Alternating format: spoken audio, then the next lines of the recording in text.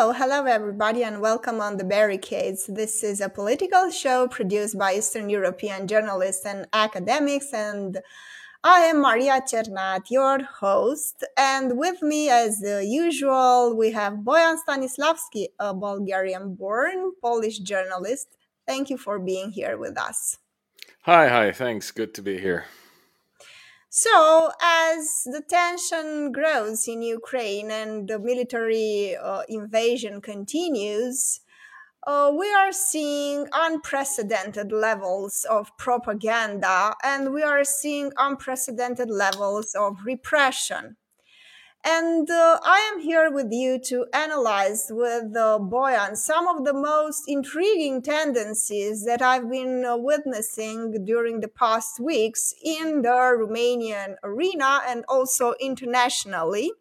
I will just point out some of these tendencies. I am not here to judge, I will just present what I find to be extremely problematic, and especially from a leftist perspective, because I have higher Progressive, maybe. expectations from feminists and I have higher expectations from leftists, because they should, or at least they claim, that they are politically educated. And this is why I think it's important to keep the standards high if you assume that you are politically educated. And while we see all this pretense and we see all this dance around human rights, peace, and whatever, unfortunately, there are some tendencies, especially in the Romanian society, that I find quite problematic. As for right wingers, I also have some things to say regarding what is going on and how we use toxic masculinity and some sort of projections to justify horrible military actions on the part of Russia. Now, I spoke to Boyan earlier, so I want to ask the first question, and then I will say what do I mean by the right wingers in Romania supporting Putin. That is very interesting. But the first thing that I want to ask is, do you have in Poland right wingers supporting Putin right now? Honestly, I'm not exactly sure because since the beginning of this war, I've consciously taken a decision to detach myself from the Polish public arena. And the reason for that is that I wasn't able to cope with the amount of hysteria, for the lack of a better word, psychosis, which developed in the Polish society. And I want to say that to some extent it's understandable because it's Russia, Poland, Ukraine, and all those historical wounds suddenly started bleeding again. Many historical traumas that the Polish society never had the courage to actually work on. So, in a situation like that, it just explodes to levels that I'm personally not being able to cope with morally, aesthetically, philosophically, politically, in any respect. I can tell you this: I am aware of certain right wing circles that have certain certain position in Polish politics, a fringe one mostly, for the most part, that have publicly, occasionally though, but publicly adored, or publicly expressed words of admiration of the president of Russia. Now, whether this is something that identifies them in a sense that whether this is something fundamental for their political profile, I wouldn't say so. I'm not, I've never sat down with those people so to give them a chance to explain to me what how important that particular factor is for their in the framework of their political views. But I don't think it's anything particularly fundamental, in a sense that had the figure of the Russian president been different, I'm sure they would find some other person that they could fall in love with, or could express admiration for every once in a while. So that's all I can say for sure. Okay, I mean for sure in a sense that it's based on my observations. Now, when it comes to the current situation, which means after the breakout of the war, and this is my speculation. I don't watch Polish media. I don't read them. I absolutely, I've blown up my Facebook account. I have to wait. Everybody has to wait until this wave of unprecedented, emotional upheaval, hysterical emotional upheaval, kind of dissolves a little bit, and then we start talking again. Maybe, I'm not sure though. So I would say that most likely those right wingers who were more prominent, were their feet was probably held. Fire was held to their feet, and I think that majority of them probably had to condemn, Vladimir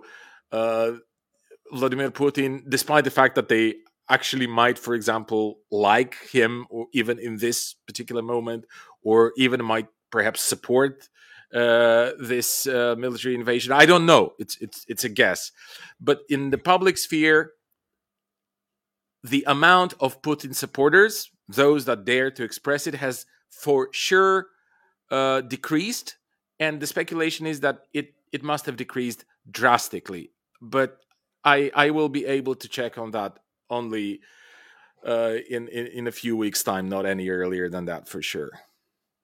Well, in Romania, there is a very interesting situation because in the midst of all this craziness related to the war, what we are seeing are right wingers coming from our party mainly that are somehow glorifying the kind of leader Vladimir Putin is. Let me explain. They do not go around saying that he is great, but they admire his alleged real manhood, his authoritarianism, and they like his type of leader. Now, you made a very important observation that basically your right wingers are not attached to Vladimir Putin for what differentiates him as a leader from other authoritarian leaders. They like their authoritarianism. And this is quite extraordinary because they are not the only one. I would like to point out to a research I conducted a few years back. And in that research, I asked students in the MA program in security studies whether they think Vladimir Putin is a true patriot. And they said yes. Whether they think that he defends bravely the interests of Russia, and they said, for the most part, of course, they said yes, of course. And the third part of the research, and the third question was, or not the question, but the theme of the research was related to the following thing. I asked them, do you think Romania would be in a better position with a leader like Vladimir Putin? And they agreed. So they basically like not his persona because they are very much afraid of him, but they like this type of leader. And this has to do a lot with the type of that what we call in feminism, that toxic masculinity, that it's based on authoritarianism, brutal violence, intolerance to dissenting voices, and also this constant fear. This is very interesting. Why are we talking now about the real man? Who's the real man here? And why is it that some right-wingers in Romania will be prone to say that Vladimir Putin is the real man? Because unfortunately, manhood is not something you have by definition. It's something that you constantly have to prove and to defend. You are not a man, let me tell you. You have to defend this idea because there are real men, authentic men, and fake ones. And it is a constant, now, patriarchy puts a constant pressure on men to prove what should be obvious and that they are men. What does it mean? That they are able to rise up to what the stereotypes and what the society asks for from them. And to be a real man, it means what? To impose your will through violent means, to not tolerate dissent, to be prone to beat up anyone that would oppose you, and all the rest. Now, what is interesting is that, and I told you I find this very problematic, that unfortunately, the kind of love and hate relation that the Romanian right has with Vladimir Putin, and I'm referring here to Aur, is very problematic because they mimic him. And it is a hate because they hate him because they want to dominate him, but at the same time, they want to mimic him and they want to emulate him. They want to be like him, but in Romania, to be some sort of local version of Vladimir Putin, authoritarian, strong willed, having a very big and powerful army, and all the rest. So, what they want is to be local versions of Vladimir Putin. And I find this to be, if it weren't so tragic, it would have been very, how should I say, laughable, because how are you opposing this leader if you want to be like him, only on a different scale, only in Romania? You want to be the Romanian version of Vladimir Putin, right? That is authoritarian, powerful. This idea of power is, so present in the political imaginary in Romania. And this idea that basically the European society's biggest flaw is that it became weak and feminized.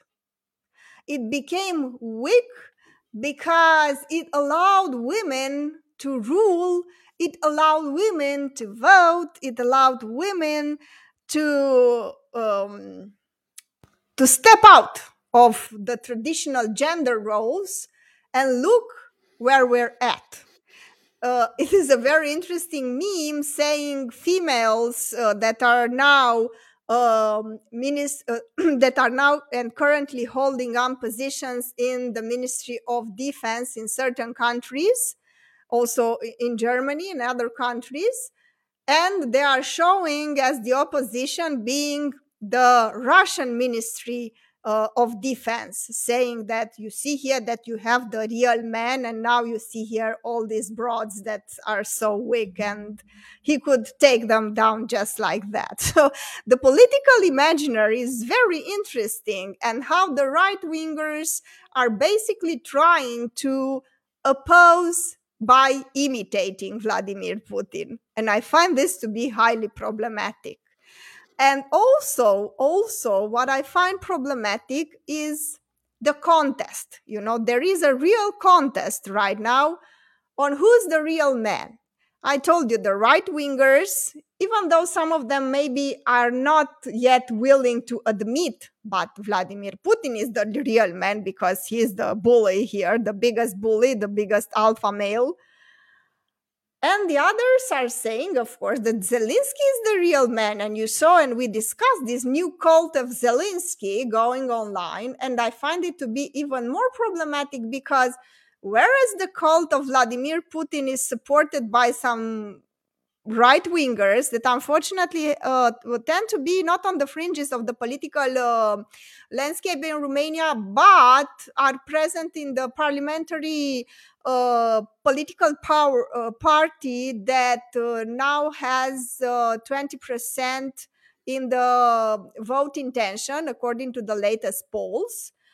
So, whereas you have the cult of Vladimir Putin expressed here in this political party, I find this very problematic that the cult of Zelensky as the last real man is supported even by liberal elites and by those who consider themselves progressives. But the same mechanism applies, you know. You need the hero of the story, and the hero has to be a powerful man that will defend Europe.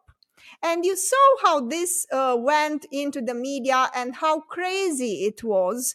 And to my biggest disappointed, I saw that even feminists engaged in this kind of, lionizing um, Zelensky for all the wrong reasons, presenting pictures with him that, as the media and those fact checkers on showed, were not from the war. He went a couple of months ago to visit the army, and he was dressed in military equipment, and he had all that military gear.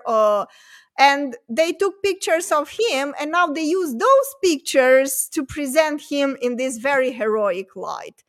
And I would say that I am disappointed because at least the leftists should know better, and especially the feminists should know better than to oppose Vladimir Putin and to find what? Another Putin, you know, a Romanian version, a Ukrainian version. Um, and this is why I wanted to share with the viewers my concerns that we are not able to see beyond the current propaganda, and we rely to the same old rhetoric of the hero that has to be the last real man defending us. And I find this highly, highly problematic. I don't know what you think about it, but for me, as an observer, I mean, even if you haven't heard anything, let us assume you haven't heard anything about the war, just to see all these media myths playing out and capturing the imagination of the public and promoting such questionable characters in the role of the heroes, I find this to be highly, highly problematic. And I also read something very interesting, and I tend to agree with that person that wrote this. I think this analysis, what I presented here, is the real critical thinking. And of course, you reach out to these conclusions after you read a lot and after you are trained. Critical thinking is not just making correct syllogisms, but also engaging in this type of deconstruction of the media myths.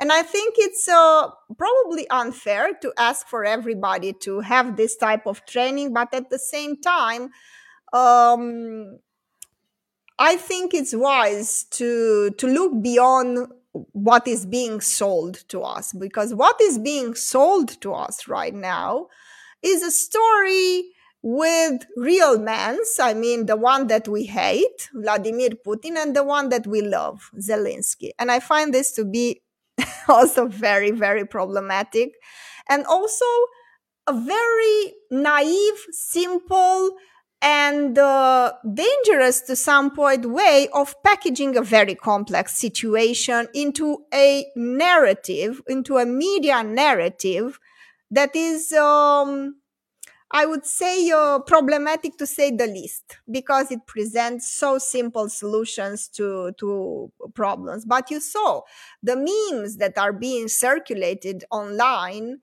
are all about this. Now, also another problem that has to do with the right wingers.